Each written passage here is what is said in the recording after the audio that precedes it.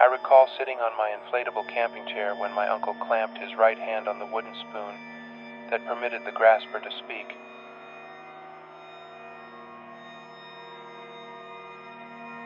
I came from a different time, you understand? You say the eye is a switch?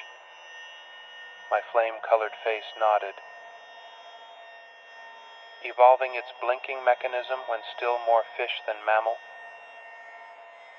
But I remember a world before these newfangled eyelids, where people used their hands to shield the impressions thrusted towards their oculars, created by objects blocking the sunlight, beings with no tarsus shutters.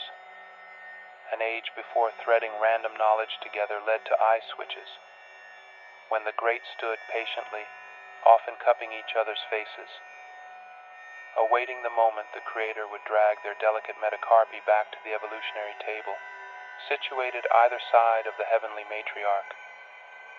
Her own hand switches, regally unfolding to her lap to see the commotion, revealing bulging bloodshot eyes, yet deaf to familial footsteps whose clanging saturated these candle-lit cave dwellings, creating a reverberatory drone that soothed the children into offering eye-hand covers to weary grandparents, born too soon for the eye switch mother tirelessly reached toward.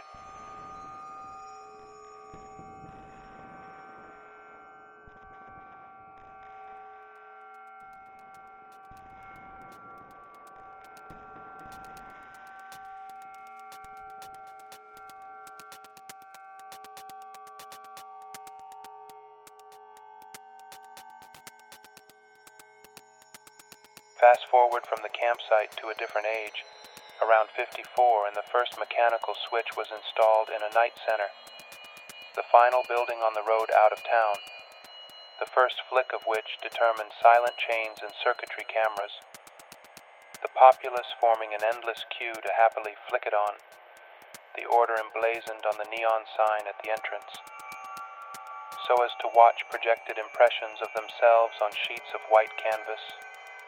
The brouhaha eventually recognized as consent to similar lenses, and their operators, ogling them in the most private of situations. The country fair, the renovated offshore wind farms, second homes, the soap that lathers the body.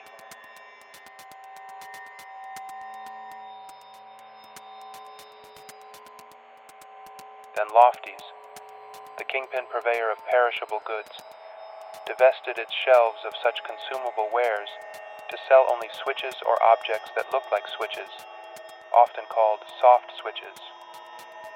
Nothing labeled, no prices, a lottery presided over by a legion of middle managers, a throng, congregated in a conference room on the city's outskirts, who would fight and trample over each other just to handle the microphone and blurt, "All tills are self-service.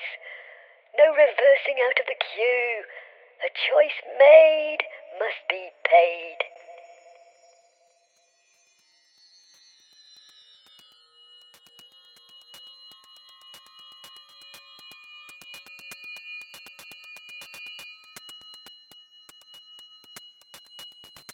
In the wake of the retailer's metamorphosis into trading a singularity, the cityscape itself underwent a profound alteration, becoming mainly outskirts, with no core, no bustling in the center, no nucleolus, no nucleus.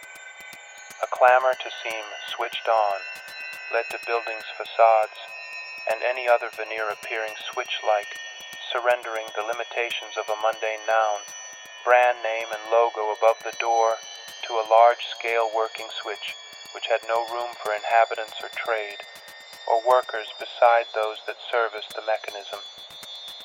Jobs that were soon prone to nepotism for the sake of shelter, lured less by an allure than a roof and toilets.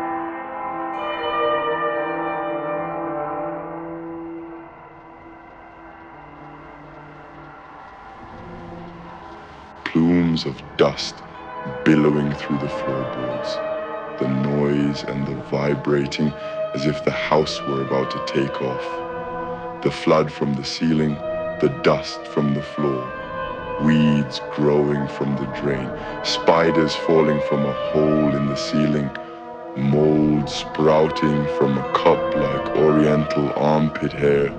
The house has returned to nature. The moths have their house, maggots in the rice, the cheese wheel, the flour.